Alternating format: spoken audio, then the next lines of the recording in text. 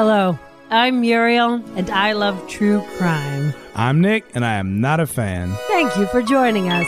Each week, I force Nick to listen to me tell him a story of a true crime. Welcome to Muriel's Murders.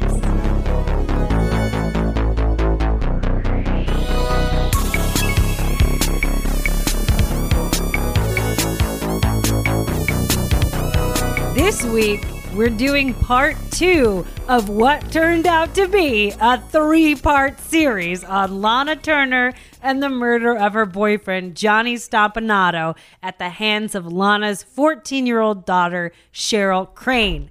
I did too much reading, so I had to make this thing 3 parts. And if you don't like it, go hit the bricks. We will be releasing part 3 of this saga today on Patreon, so there's that. Yes. We're both a little punchy. We're getting through it, baby. I did 2 episodes in what normally takes me many more days, so grumpy grump. Okay, great. Well, Muriel might be grumpy, but I am filled with love because we have the most amazing listeners in the world. We want to thank each and every one of you that share this podcast with the people in your life. A big love goes out to Zora for bringing Samantha and Samantha's cousin into the Muriel's Murders universe. You all are shining stars. If you find yourself loving an episode, most podcast apps have a share button, and if you share an episode by texting it to someone who you think would be into it, you are literally making our dreams come true. Thank you so much. Okay, well, before we get started, I also want to remind our audience the main source material for this episode, or this series of episodes, is the excellent 1988 book Detour, A Hollywood Story by Cheryl Crane and Jarcliffe. It's an awesome book. See, Muriel's doing her due diligence. Just another reason why Muriel's Murders should be the #1 true crime podcast in the world. Okay. This is a true story involving murder, violence, drugs, adult themes, etc. So if any listeners are like Nick and they don't want to hear about those kind of things, please just listen to a different podcast. And if anyone hates joking and hates cursing, go watch an old school Lana Turner movie, because they used to censor all that stuff out of those movies. Yeah, no humor, no swears. Even in the comedies. Okay. All right, Nikki, are you ready to hear this story? No. Okay, let's get started.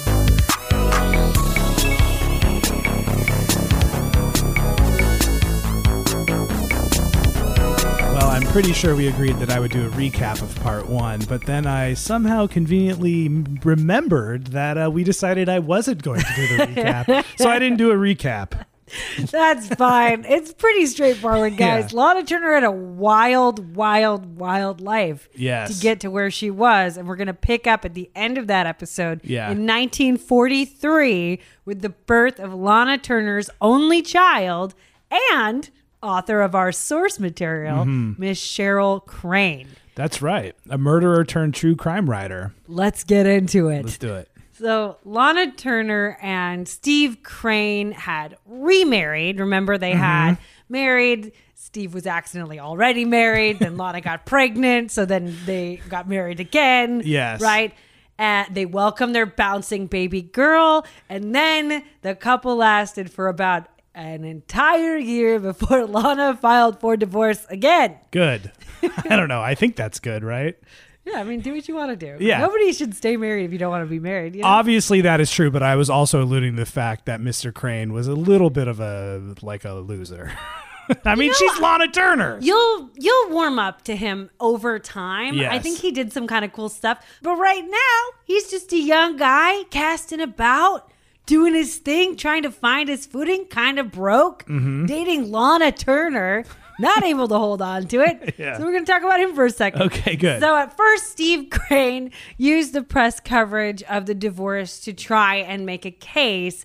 You know, Lana works too much to be a decent mother. And like he himself is just a simple boy from Indiana seeking full custody. So he's really like, I want to get full custody of my daughter, whatever. He's in the press. Sure. But soon that morphed, and Steve instead took this brief moment in the spotlight to dabble in a little bit of acting and get a little sloppy. Okay.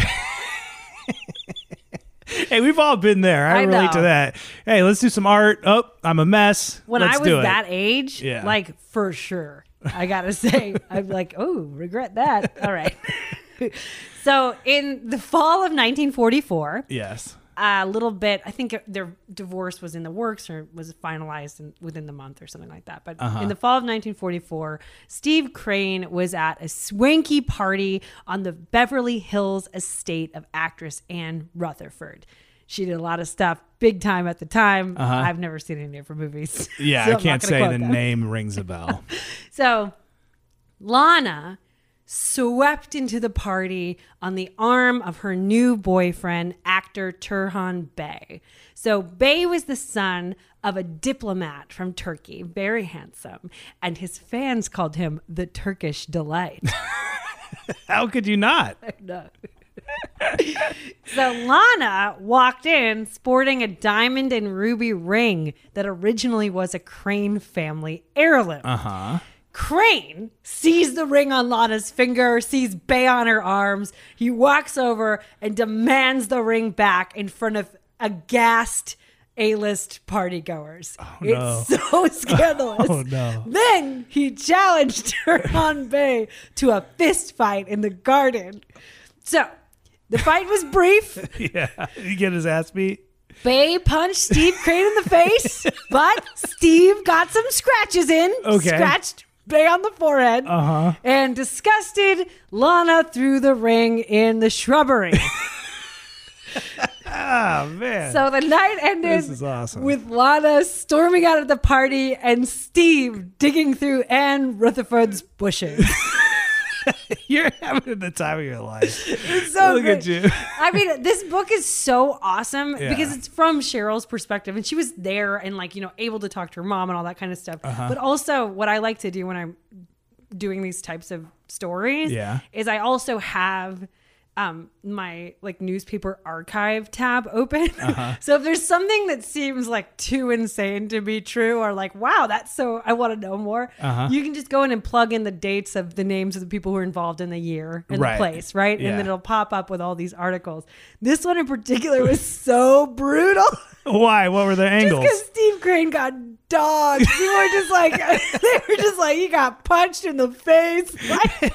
Just the scandal. It was just very, and he was they were in papers for, I don't know, 2 weeks. Loser Crane gets smashed in the fight with the Turkish Delight. Nice. Okay. So before the year was up, Steve decided, okay, Miss Lana Turner, two can play at this game. And he used the remains of his star clout to sign with Columbia Pictures as an actor. So Steve did a couple B movies about werewolves and stuff. And then he landed a bit part in a picture with Miss Rita Hayworth, the big, gorgeous Rita Hayworth, Yes. called Tonight and Every Night, that was nominated for 2 Academy Awards.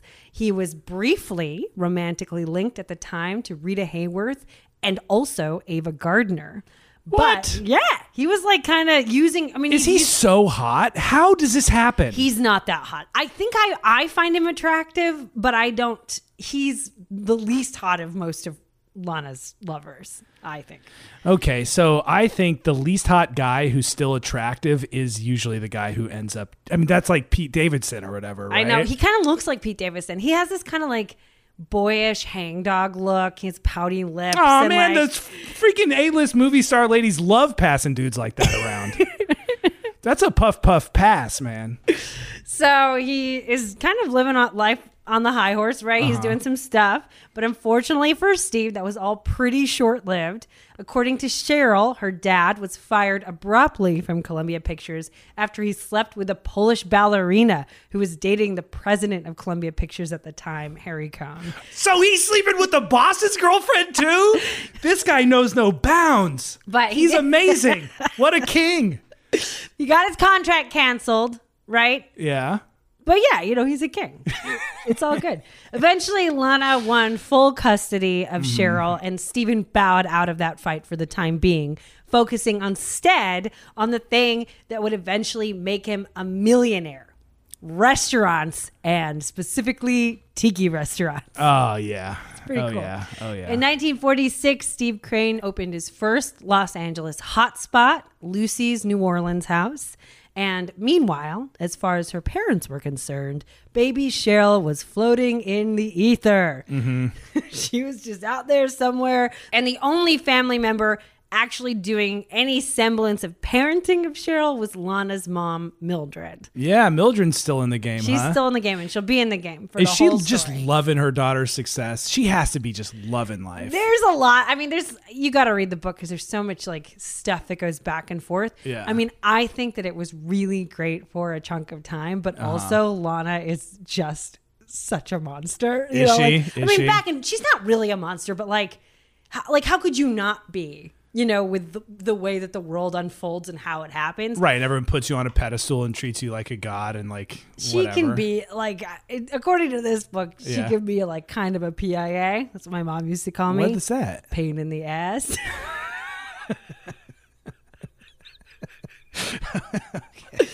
And and she gets stressed. It's like a really high, we'll see, especially in this part 2 of this episode. Yeah.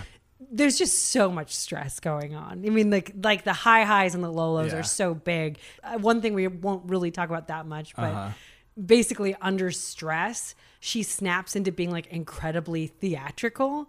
So they'd watch her and she'd be like making these faces that she makes in the movies and like disgustingly like taking a moment to turn her head. And she's really like hyper focused on control and wearing really tailored gowns and never being out of place, So she gets that way until she can't do it anymore. I have one question, and it's a bit of a trivia question. If you don't know the answer, you get like literally a million passes. It doesn't matter. But so Stephen Crane is like, I want to be in a movie. He hooks up with the star of the movie, and then it gets all these Academy Awards. Has any of her movies gotten any Academy Awards? Lana? Yeah. Well, actually, that's a spoiler, I guess. We'll get won't to say it that. then. We'll get there, but I know the answer to that question. I'm I just just not think going it's to tell you. The funny idea is that, he's like, well, I'll try it too. What, you think you're the only one who can do it? And then he just goes and his movie gets an Academy Award. I think he had like a walk-on bit part, but yes, he wasn't like co-starring with Reed. Hey, I did a voiceover part in Minari, and that was up for Oscars, and I'm riding that one high. You can't even see my face in it. You could barely hear my voice in it. I play like the news reporter and the wrestling announcer and stuff like that, but I'll take it. Yeah. I think it counts. Were you credited? I was a special thank you. All right, so Cheryl's hanging out with Mildred, right? Mm-hmm. But like most Hollywood babies, Cheryl was actually raised by a series of expensive wet nurses, nannies, and governesses, which was normal for kids born to Hollywood actresses at the time. Mm-hmm. The one thing that deviated from the norm, however, was Lana's insistence that little Cheryl never be left alone. She had 24-hour supervision for years. Her nannies slept on a cot in her bedroom, so she was never allowed to not have eyes on her. Yeah. She wasn't allowed to close the bathroom door until she was 9 years old. And by the time she was barely in her teens, Cheryl was banned from wearing any color outside the pastel family. She was required publicly to wear white gloves everywhere. And while she was half a foot taller than her mom by the time she was about 13 years old, she was referred to as baby or the baby until she was 40. Are we going to unpack any of that, or are we just leaving that on the table to be looked at, or are we going to dine on that feast of information you just gave us? There's so much stuff. Like, that's why this thing is 3 parts. And so there's things I had to leave out. Essentially, just remember, if you want to, this is a great way to think about it. Lana Turner's signature walk, according to Lana Turner, is, ramrod straight back. And then imagine if you're holding a nickel between your butt cheeks and you have to hold it there, and if it falls out, you'll die. And that's how she walks across the room. That's how she teaches Cheryl to walk with good posture. And it's like... My butt is so flat, I couldn't do that. I would die. If they were like, get this nickel in there, it would have to go in my butt. I have no cheeks.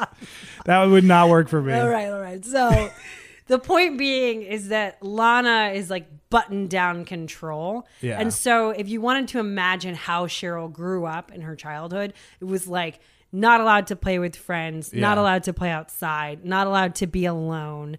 A lot of the time she was in either private schools or tutoring. She was just very, very lonely, but always coveted, like always surrounded by people taking care of her who were in charge. So this has to be some huge psychological backswing after the whole foster home thing and her insane upbringing. I mean, I don't even want to say insane. For a lot of people, that's normal. I don't mean to say insane. I just mean these are very different extremes. Yeah, right. And it resulted in Cheryl having to wear very young, like baby doll clothes until she was way too old. And she talked about being friends with Liza Minnelli, and Liza Minnelli would like ride her bike around the neighborhood with a t-shirt, jeans, and sneakers, which are things that she was not allowed to. And she's just like looking through the window. She's literally could never wear sneakers, never wear jeans, never wear a t-shirt.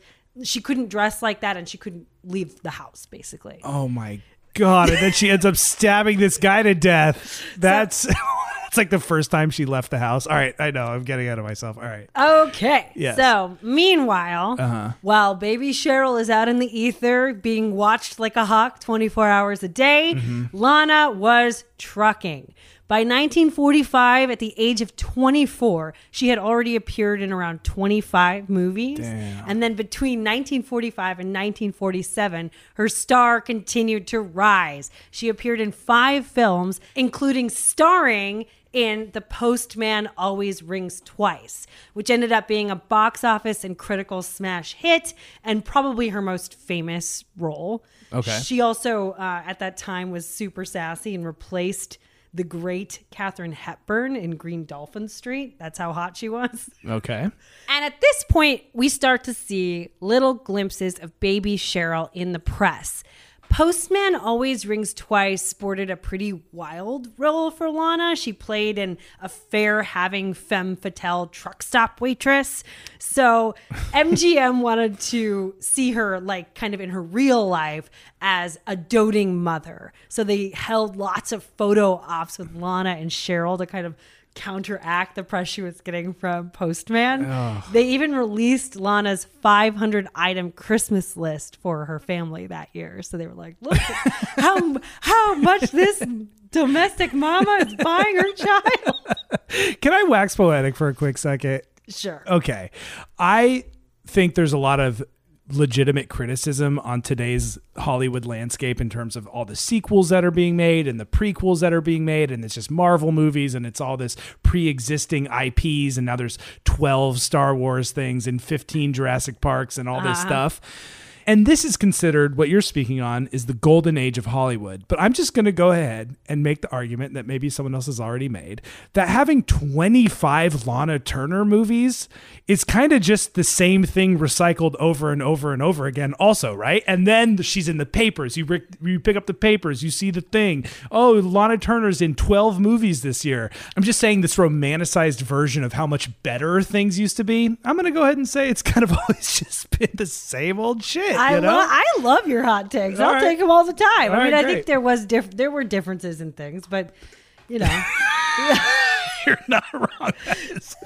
That is a fair rebuttal to my incredibly hot take. Yeah. Well, you know, I'm also hot. Also hot. Let's really go. hot. We're firing on all cylinders. Okay, so during this period of the golden age of cinema, Lana also got her romance on. She started an affair with Howard Hughes. You remember the guy I was saying with the tissue box shoes? Right. Later in life, he succumbs entirely to his OCD and basically can't leave his house.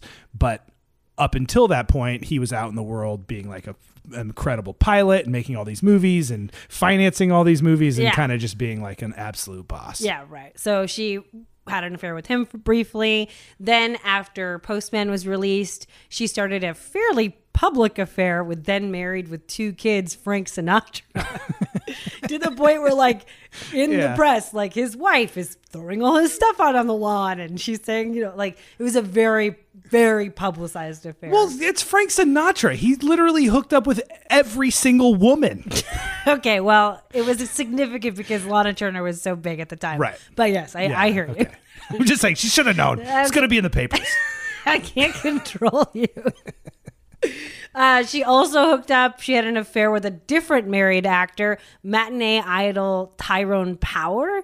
Lana reportedly threw a $10,000 birthday batch for Power, which is like $1 bajillion in today's money, right before he went away on a tour of Europe, which afterwards he dogged Lana by divorcing his first wife and then just marrying someone completely different.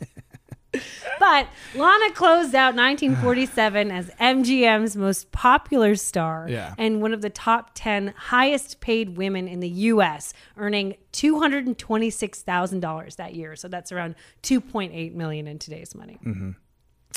1948, however, was a little wonky. The newfangled invention of the home television set was exploding in popularity and already starting to rattle the movie business. Plus, Lana was pushing 30 and MGM started cutting down on the volume of films they were producing a year. So you know how you were saying, 25 Lana Turner movies a year? Yeah. They cut it about in half. Leading to MGM stars tightening their belts for the very first time at the Tiffany of Studios. It used to be, it was like feast and then famine a little bit. Right. Now, in late 1947, Lana was cast in The Three Musketeers. Big movie, right?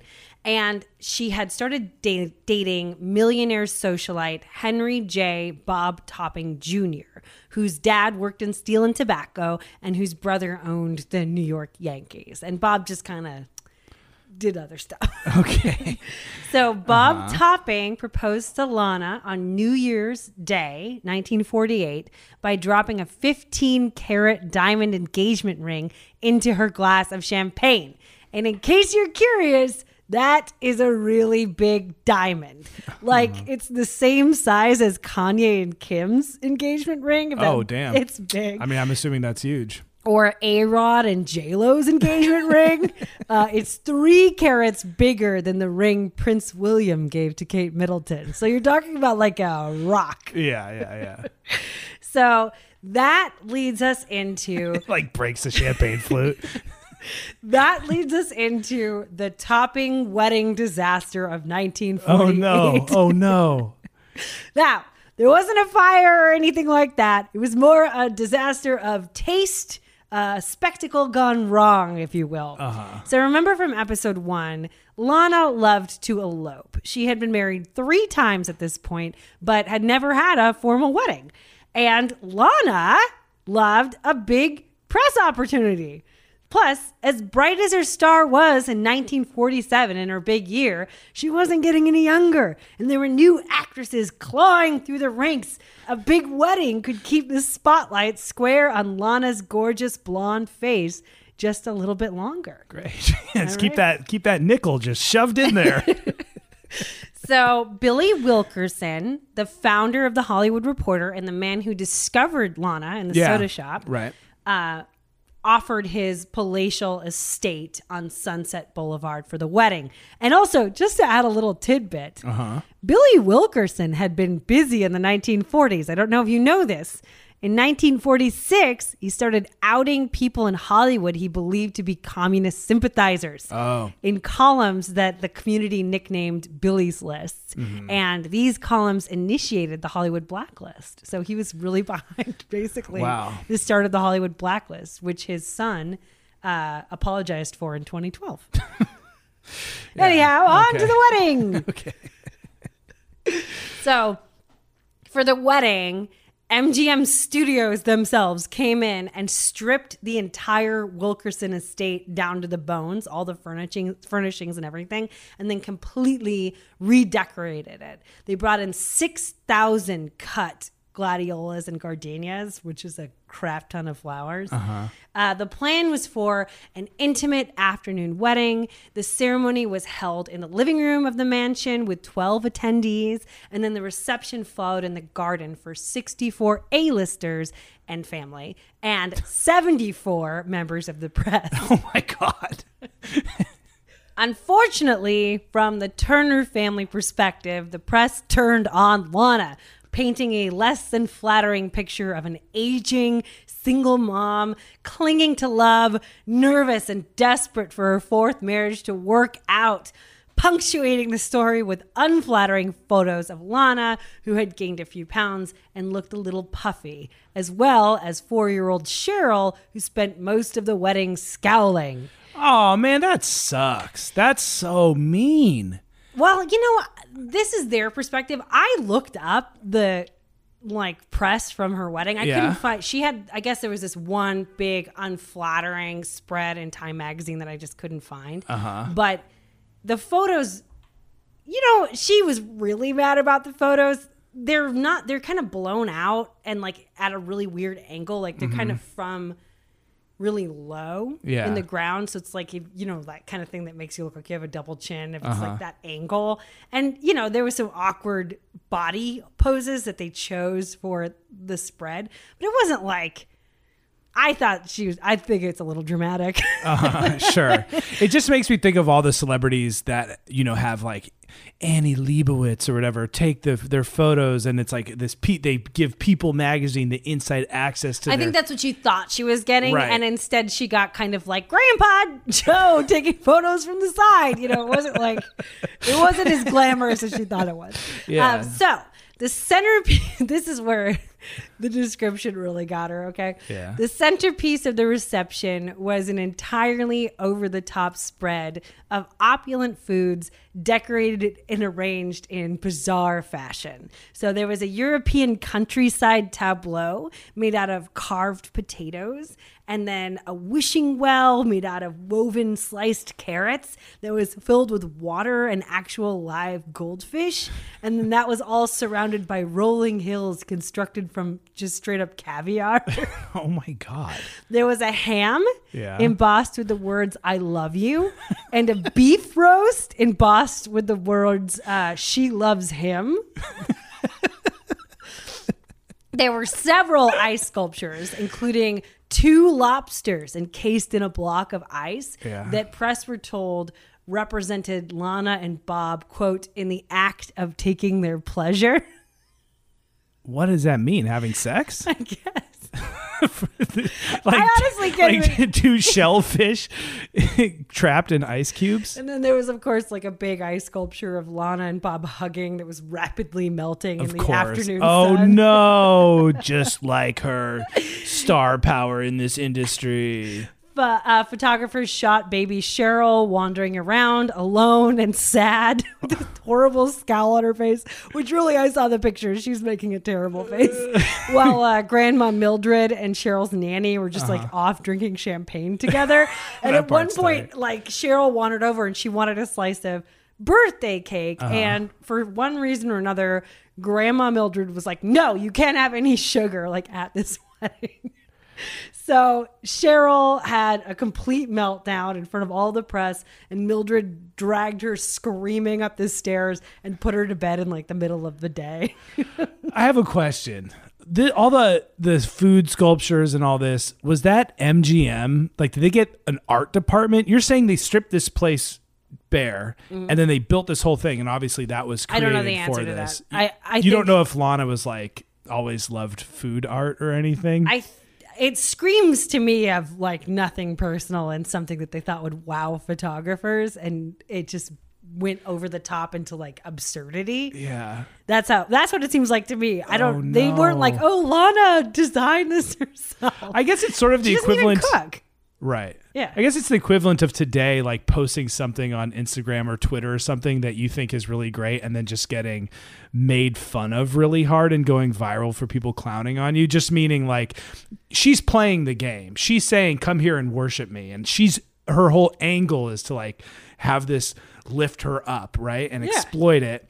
And then if you enter into that bargain and it goes sideways, I feel bad for her, but I guess that's a game she's playing. Yeah, she flew too close to the sun. Yeah. And she got burnt. She melted like her ice sculpture. At the ancient age of 30. So At some point during the reception, Bob and Lana get the feeling that people are not on their side. And they kind of get tired. They sneak away. They go upstairs and they leave the press downstairs without any final goodbye photos of the couple driving away. So they waited upstairs for hours, but reporters were like, nah, they stuck around eating all the weird hot caviar, not budging. And then finally when Bob and Lana tried to make a run for it, they ran downstairs, they got in their car and started to drive away, but they found someone had filled their hubcaps with old bolts so their car would make noise as it went away, and they all ran out and took the photos anyway. That's fucked up. And there were bad times for Stephen Crane too in 1948. His first restaurant, Lucy's, was going broke, and his fiance got caught smoking weed, and everyone lost their mind because this was like reefer madness times. So his fiance Lila, who Steve proposed to using the same ring Lana threw in the bushes, was a starlet at Warner Brothers, and her contract was canceled. Crane ended up leasing Lucy's to new operators, breaking things off with Lila and running off to live abroad in Europe until things blew over. And Lila spent 60 days in county jail where she got addicted to heroin. Oh my God. Just a real wild fall. In the 70s, though, Lila actually became a faith healer for addicts. So she, she had some sort of upswing. Oh, that's amazing. Yeah. Yeah, that's amazing. I mean, I don't know what a faith I'm not sure. Faith healer, yeah. Yeah, that's the term they use. They could just mean like spiritual healer, or they could mean like, I don't know if it's a snake thing. Right. It seems like potentially scam adjacent. Yeah. Yeah. Or scam head on. So with her dad in Europe and her mom on honeymoon with this millionaire, Cheryl was alone on lockdown with a nanny. And later she wrote she was so lonely at this period of time that she developed an imaginary friend, and she would just hang out with her imaginary friend all the time. Lana and Bob finally came back to California, and in between shooting the now delayed Three Musketeers, Lana threw Cheryl this extravagant 5th birthday party in July. So, of course, press-filled event at the Riviera Country Club in Brentwood, where Cheryl took horseback riding lessons. So there was a famous TV clown, there was horse riding, 1940s. Lana even had a group of Native Americans from the Ute tribe crown Cheryl honorary princess of the tribe. Oh my God. Not super ethical, but Cheryl had a great time. Right after the birthday party, Bob, Lana, and Cheryl moved into a 24-room Bel Air mansion with a pool, tennis courts, kennels, a greenhouse, all on 4 acres of land with a staff of 10, really living it up. And Lana and Bob named the property Mapletop. They would throw these grand parties with singing guests like Sammy Davis, Frank Sinatra, and Judy Garland. But pretty quickly after they moved into the mansion, Bob Topping was broke. He had lost most of his money on what is called American midget car racing, which I guess started in the 1930s. This is like a really dangerous sport that still exists. Okay. Today, it's racing a class of very tiny, very fast cars that have like a cage around them. And he was like, this is going to make me $1 billion. And he just went broke. He went super broke. After he blew the bulk of his money on racing some kind of car, Bob lived off of his trust, and Lana ended up footing the bill for basically everything else. So this was the beginning of a very rough period for Lana. The Topping wedding and honeymoon had delayed the shooting for Three Musketeers, and MGM was really super pissed. And even though the film was a huge success, after the movie was released, MGM temporarily suspended her contract in retaliation. Lana also discovered she was pregnant right after her suspension, and then gave birth to a stillborn baby in 1949. In 1950, Steve Crane was in a terrible, terrible car wreck in Europe. Bob Topping called his stepdaughter down. He sat 6-year-old Cheryl down at the kitchen table and showed her the article about her dad's crash, complete with the picture of the crumpled car. telling her, basically, your daddy's now dead, so you need to start calling me daddy now. And she just kind of digested that information. She's a child that like adults don't really talk to. She has her own compartmentalized world. Yeah. And then later that year, Cheryl was horrifically shocked when Grandma Mildred came upstairs to tell her that her dad was coming home from Europe for a visit. He wasn't dead, and no one even knew that Bob had said anything to Cheryl about the accident. She just thought her dad was dead for like 3 months. I know I'm not supposed to be at a loss for words on a podcast. It's kind of my job to say something. But you just said like 8 sentences in a row that I'm grasping. Yeah. So, okay. Now Steve Crane was back in town, and to Cheryl's, delight, he had custody of her every other Sunday. So that started out with these big fancy dinners and clubs, and then shifted to her tagging along to gambling parties at his house. But it was still pretty fun. Yeah, that sounds hella fun. That's got to be way better than what she was doing before. In 1951, Lana was 29 and had a series of flops at the box office. MGM was promoting new actresses like Elizabeth Taylor and cutting expensive contract players like Judy Garland and Clark Gable. Lana was facing bankruptcy. She had to let go most of the hired help at Mapletop and had to close down whole sections of the mansion to stay financially afloat. So for Cheryl, she just saw pieces of her world start to shut down. She became more and more kind of shut up in her room. That's so bizarre. Later that year, under the mounting pressure, Lana actually attempted suicide, but was saved by her manager, Benton Cole. Then Judy Garland, longtime friend of Lana's, and Liza Minnelli, her daughter, moved in next door, and the mother-daughter pairs had some much-needed friendship time, bonding over very similar things. Can I ask a question real quick? Was the press kind to Lana when she gave birth to her stillborn child? Yeah. Good. I mean, I don't know, I guess as long as you don't mind things like that in the press. You know what I mean? This stuff that I read seemed very, I'm sorry for your loss, but it's still splashed over every paper in the gossip column. Right. The early 50s were mostly a series of box office flops for Lana, with the exception of The Bad and the Beautiful with Kirk Douglas. That was a big hit. After the premiere of The Bad and the Beautiful in the late 1952, Lana filed for divorce from Bob Topping. Just for gambling and totally not being a tight dude. Yeah. In 1953, fledgling superstar Marilyn Monroe released Gentlemen Prefer Blondes and How to Marry a Millionaire back-to-back in the same year. Game over. Audrey Hepburn had her very first starring role in Roman Holiday, for which she won an Academy Award for Best Actress. Game over. And Grace Kelly premiered in Mogambo, which is actually a movie set in South Africa that Lana Turner declined. She didn't do it. And it did really well. It did very well, and it won Grace Kelly an Academy Award for Best Supporting Actress. And meanwhile, Lana Turner had turned 32, gone brunette, and her last 2 pictures had flopped. That year, she met and married actor Lex Barker, who played Tarzan in the franchise in the late 40s and early 50s.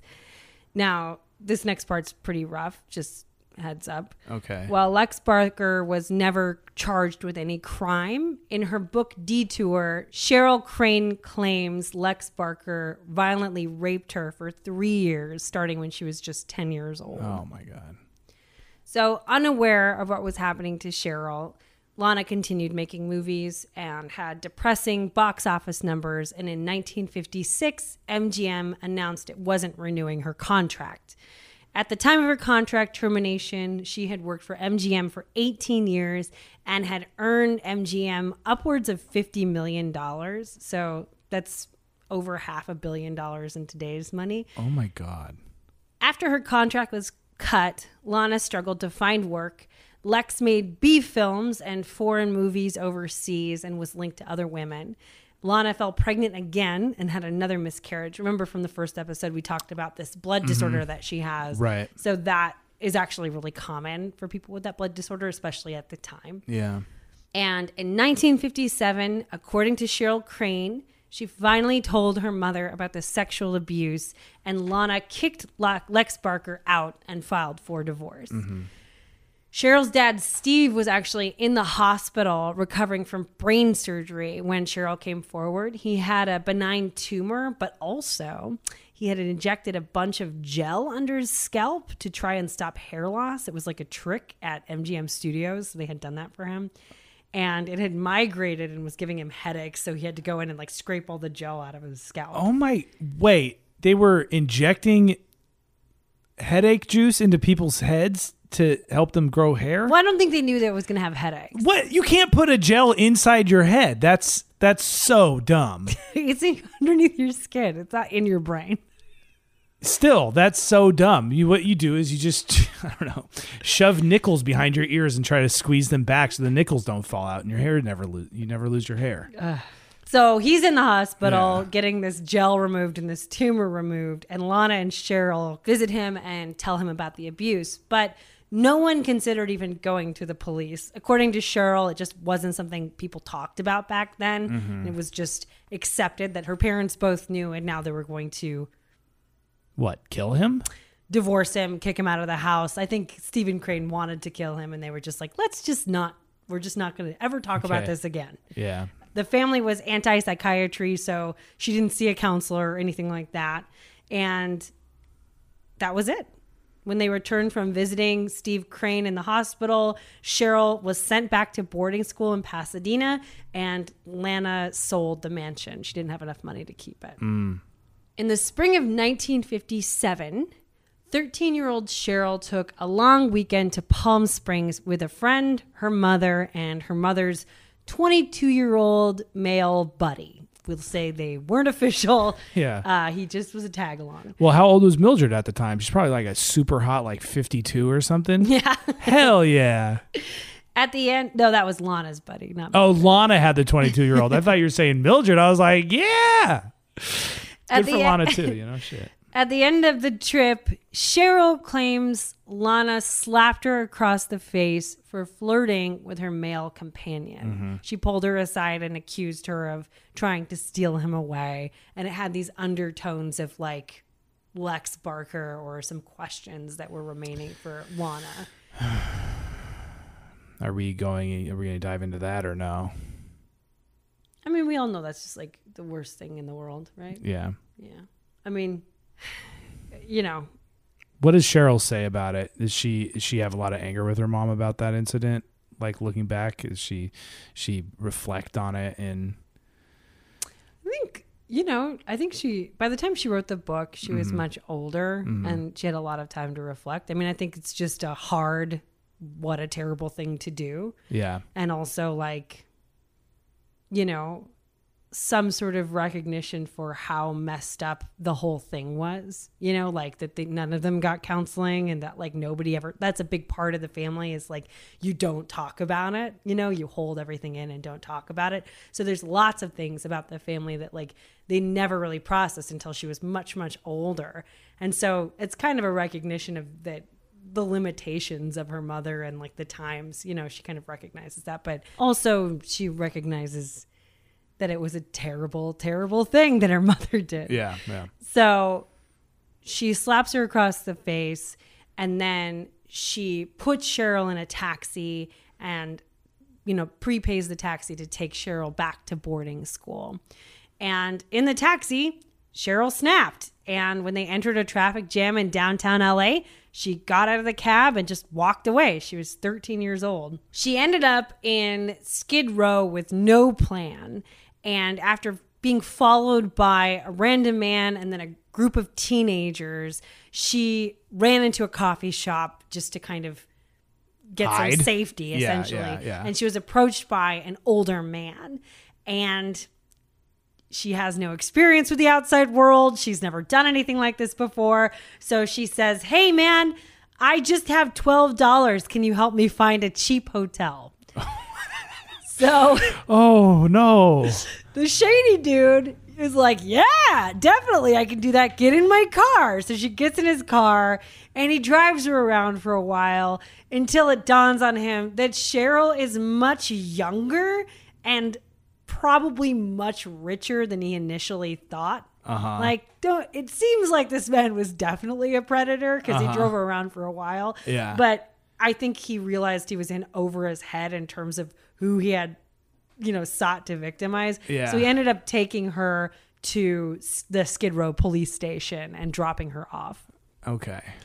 At this point, Steve Crane and Lana Turner are putting pleas in the newspaper. Please return my daughter. We don't know where she is. Within hours. Yeah. The press is generating there's already stuff coming out about it. Yeah. And then she gets to the police station and it's just horror show. They find her in Skid Row. There's all these pictures of Lana Turner crying and them leading her out of the police station. And, remember, Cheryl's only 13, but she's 5'9". She looks like she could be 20. So it's a very odd juxtaposition when they say she's a runaway. And she looked like a little girl. They'd be like, oh, Lana's terrible. But, this is the beginning of her reputation as being a troublemaker. Well, and not to mention, she has about a 4-year-old sense of the outside world. Yeah. It's just, she has a very arrested sense of how things work. And it's just a recipe for disaster in a lot of ways. Right. So after her face was splashed all over the papers, the Sacred Heart boarding school kicked her out.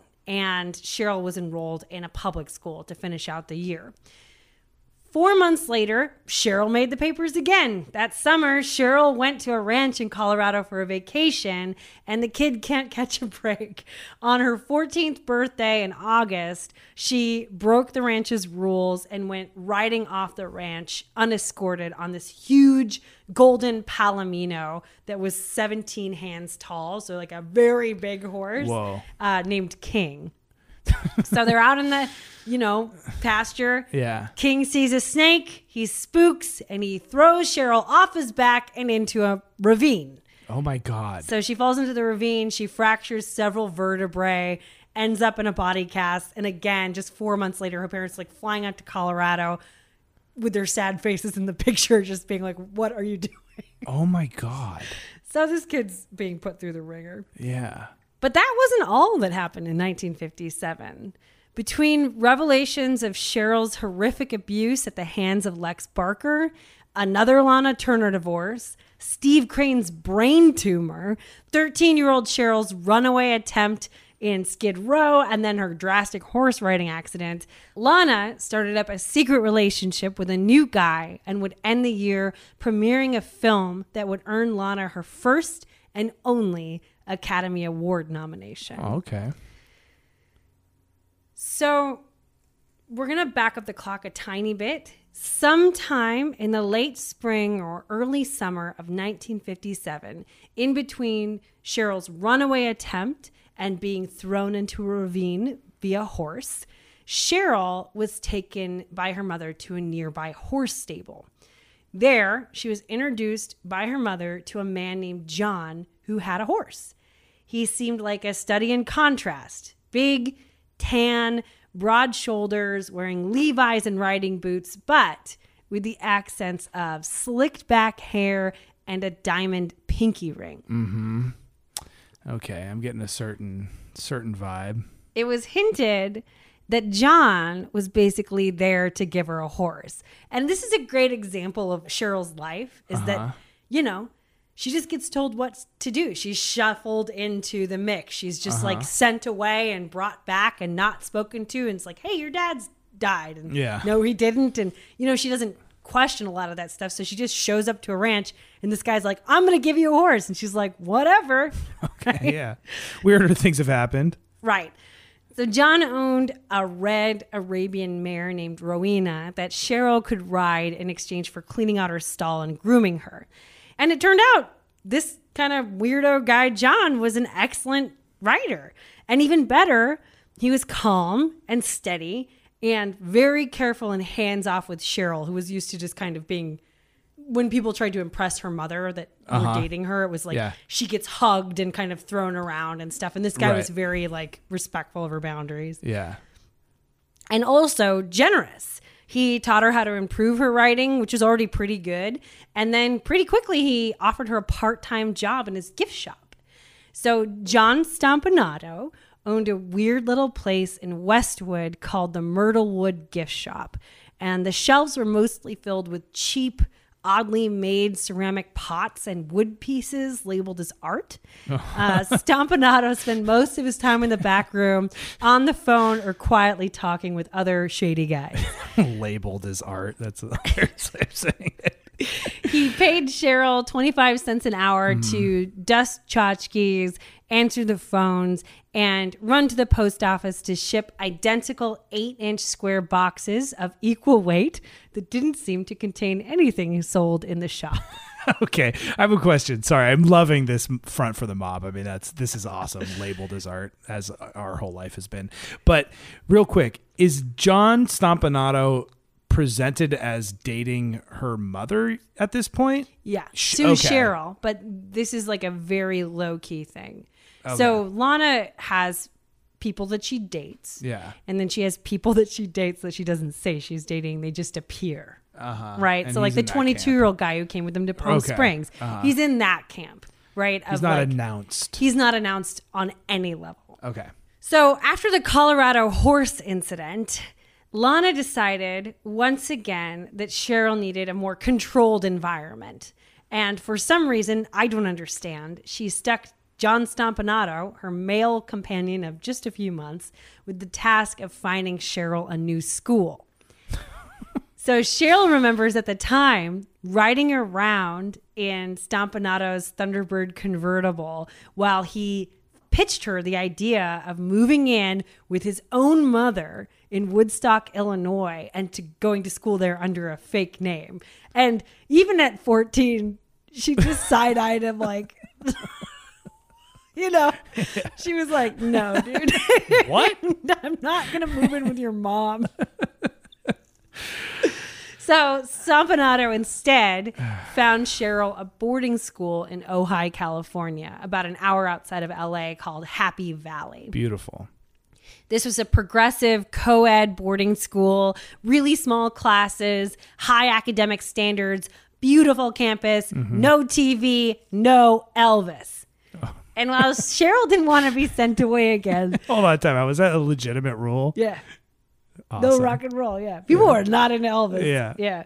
Well, they were really into Elvis, right. But some people were terrified of Elvis. Right. While Cheryl didn't want to be sent away again, it was close to home and it was a relatively good fit. So high five for John Stompanato. He found a good boarding school for Cheryl. Also, God bless his mother. She was like, yeah, send her out here. She'll give her a fake name. She'll be part of the family. Yeah. She'll give her an Italian name and everything. That's awesome. So while Cheryl started the school year in Ojai, Lana flew to London to shoot another time, another place with 20-something future James Bond, Sean Connery. And John came along, but not on Lana's dime and not in any official capacity. He was banned from set. Now, while she was out in London shooting, Lana's film Peyton Place premiered in LA in December of 1957 with 14-year-old Cheryl and Grandma Mildred in attendance. In the film, Lana played a long-suffering widow and mother of a wild child in a town full of oversexed teens, gossip, child abuse, and incestuous scandals. So a pretty rough watch for Cheryl at the time, right? Yeah.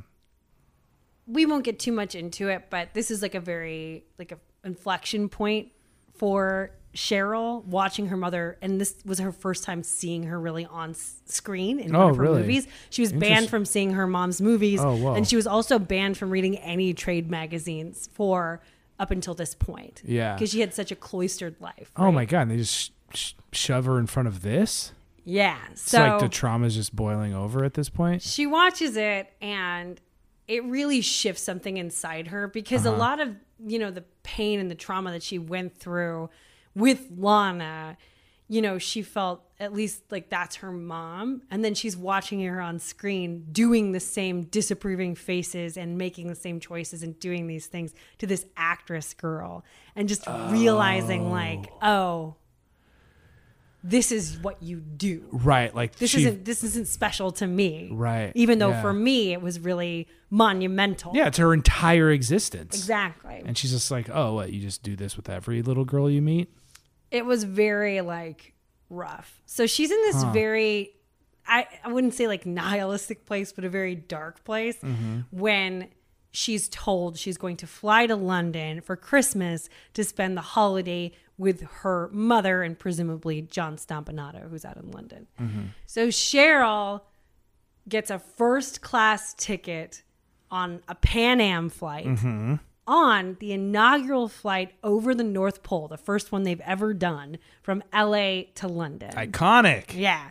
At 14, Cheryl's tall, around 5'9", and she's dipping her toe into rebellion. She's pissed about Peyton Place. She's, She's a lot to be pissed about. Yeah, I mean, she's living in rich kid hell.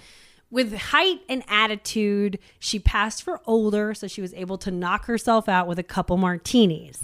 So she falls asleep in her sleeping bunk, only to be jarred awake by the freezing cold. And she wakes up to find herself on a completely abandoned plane. No. They landed in the North Pole? Turns out the plane had engine troubles and it was forced to make an emergency landing in northern Canada. So everyone had been evacuated off the plane, but they forgot about Cheryl. They just left this girl? How many martinis did she have? So when the flight attendants finally found her, they picked her up and they took her to this communal room in an old fueling station where the rest of the passengers were being held. And that's when the blizzard hit. They were stuck for 36 hours with pretty much nothing, no bads or anything, and nothing but gin. So Cheryl got hammered with the rest of the adults until Pan Am got things back up and running. Well, that sounds pretty good. Did she have any horrible stories about being stuck there? No, she was just good. like, what a weird thing to happen after you go see Peyton Place. Yeah. I was in boarding school. I saw Peyton Place and then I went and crashed in the North Pole. And just drinking Bombay Sapphire in the snow. So when Cheryl finally arrived in London, she sees Lana, but there's no Johnny. And Lana just flippantly says, Johnny and I had a disagreement and we're no longer seeing each other. And like usual, Lana's not going to talk about anything unpleasant. So Cheryl decided, fine, we won't talk about Stompanato and I won't talk about stupid Peyton Place. Let's just have a good time. All right. Very mature. Yeah, we're just going to keep all of that tamp down. So despite the weird not talking about things, mother and daughter had a ball in London. It was the first time she'd ever had fun with her mother, who's incredibly controlling and, kind of intense. So they went out together. They dined and wined and dined themselves. They were even supposed to be presented to the Queen, but that got canceled. But that was almost a thing that happened. Okay. And then after London, Lana flew to Acapulco to reunite with Johnny Stompanato. They had reconciled. And she was going to take a vacation for a couple of months while Cheryl went home to boarding school. Mm-hmm. So a few months passed, and when Lana and Johnny Stompanato returned from Mexico in March, the press meet them on the tarmac. It's just flash bulbs, all kinds of stuff, getting pictures of Lana and her new man. Mm-hmm. Stompanato is photographed alongside Lana and Cheryl, smiling broadly between mother and daughter. But Lana squashed any talk of a romance. She very publicly stated she and Stompanato were not together and they were absolutely just friends. She was quoted in several papers saying, quote, "There definitely is no romantic interest here." So Cheryl recalled walking off the tarmac and piling into their car with her mother and grandmother while Stompanato got behind the wheel to drive them home. And there's this weird, heavy silence. This should be a time of celebration. Mm-hmm. Lana has been nominated for her role in Peyton Place. She's been nominated for an Academy Award. It's a huge deal, the first one ever in her career. And the ceremony is happening in like a week and a half or something like that. Mm-hmm. So Cheryl looks at her and she begs her mother to let her go. She says, "Please take me with you. I want to come with you to the Academy Awards." Mm-hmm. And Lana pointedly says yes. She invites Cheryl and she invites Grandma Mildred to the awards ceremony, but distinctly not Stompanato, who just stared ahead and said nothing as they drove home.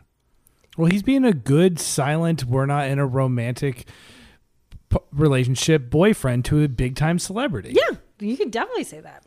So March 26th, 1958 was Lana's big night. She was up for Best Actress for Peyton Place, and she was also presenting. So this is a new high point, something that might save her declining career and win back like her top billing for different pictures. Yeah. But the reality was she wasn't really favored to win. Yeah. Elizabeth Taylor was nominated in the same category. And then the really strong favorite was Joanne Woodward, who's Paul Newman's wife, who was nominated for The Three Faces of Eve.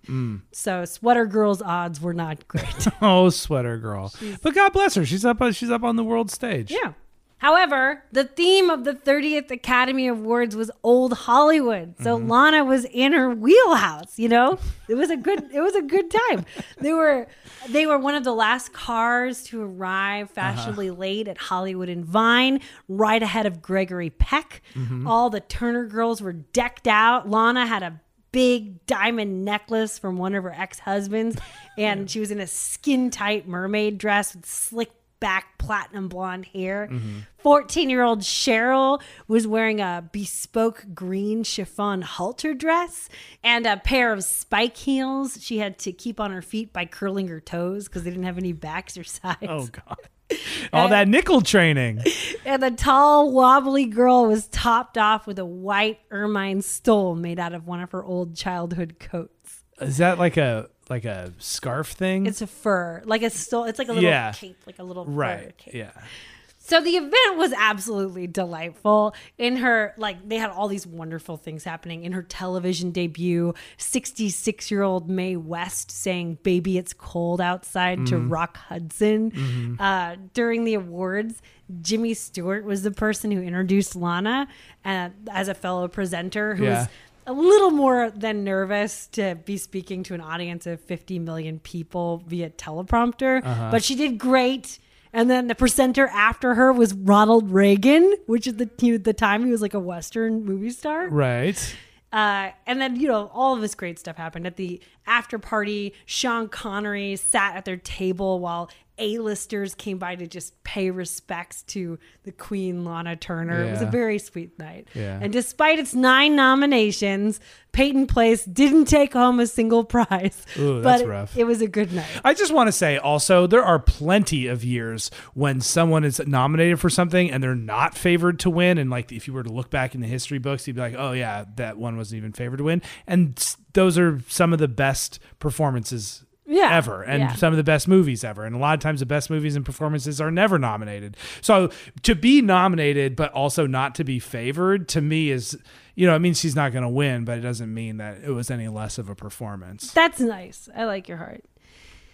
So Lana was living in a 2-bedroom suite at the Hotel Bel Air at the time and invited Cheryl to spend the night, which is really exciting for her, instead of going back home with her grandmother. So the pair sipped on a bottle of champagne and walked barefoot to the suite. They took their heels off.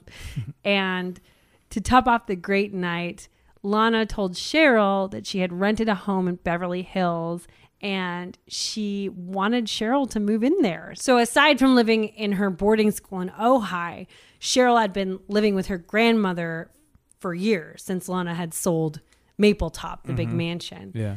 And Cheryl was over the moon to finally move back in with her mother, and have her own home base. Yeah. Mother and daughter retired to bed around 3 a.m. to their respective rooms when Cheryl heard her mother scream.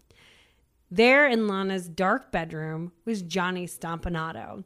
He had been waiting all night, and he was sitting there full of rage.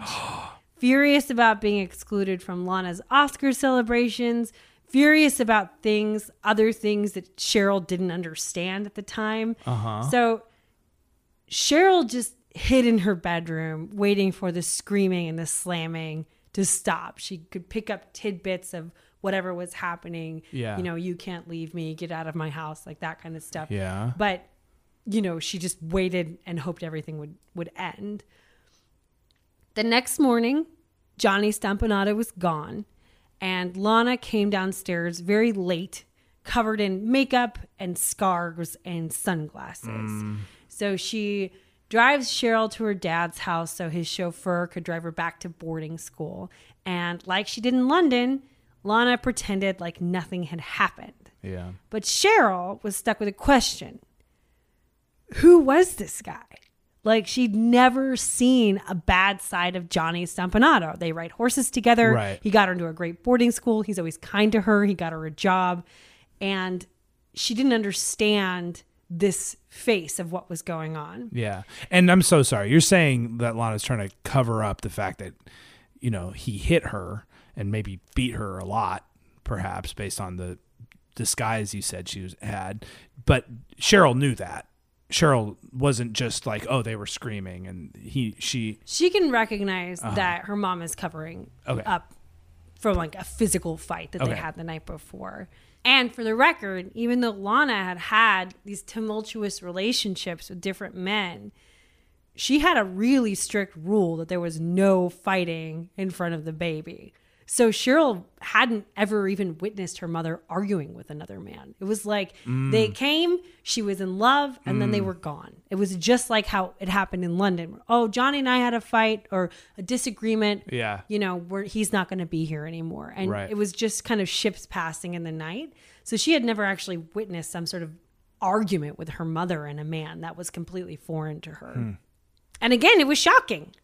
She thought she knew him. Who is this guy? Yeah. But surprise, there's a lot to learn about old Stompanato. Yeah. What's up with his art store, man? All this stuff is ugly and it never sells. How's he wearing all these pinky rings? Well, that and lots of other things, which we will talk about next week. Yes, but part 3 is available right now on Patreon, www.patreon.com/Muriel's Murders. Find us over there, support our podcast, get exclusive access or early access to part 3 right now.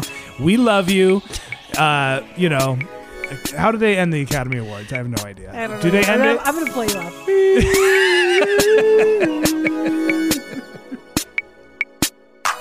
From the bottom of our hearts, thank you so much for listening to Muriel's Murders. She did all the research, writing, and hosting. I did all the recording, editing, post-production, and uploading onto the internet. This podcast was recorded in our living room. To help support the podcast and to unlock exclusive episodes, you can sign up for our Patreon at www.patreon.com/Muriel's Murders. Find us on social media at Muriel's Murders, Instagram, Twitter, YouTube, and TikTok. Our DMs are open. We'd like to follow you guys back best we can. We're not always amazing at staying up on our, correspondences, but please DM us, email us, murielsmurders@gmail.com. We absolutely love hearing from you. And, if you have a second and you like the pod, you can rate and review us on Apple Podcasts because you know what? It does help us grow. And if you're listening on Spotify or any other place, you can rate us there or text this to your mom. She'll love it. Our music is by Mario Castellini.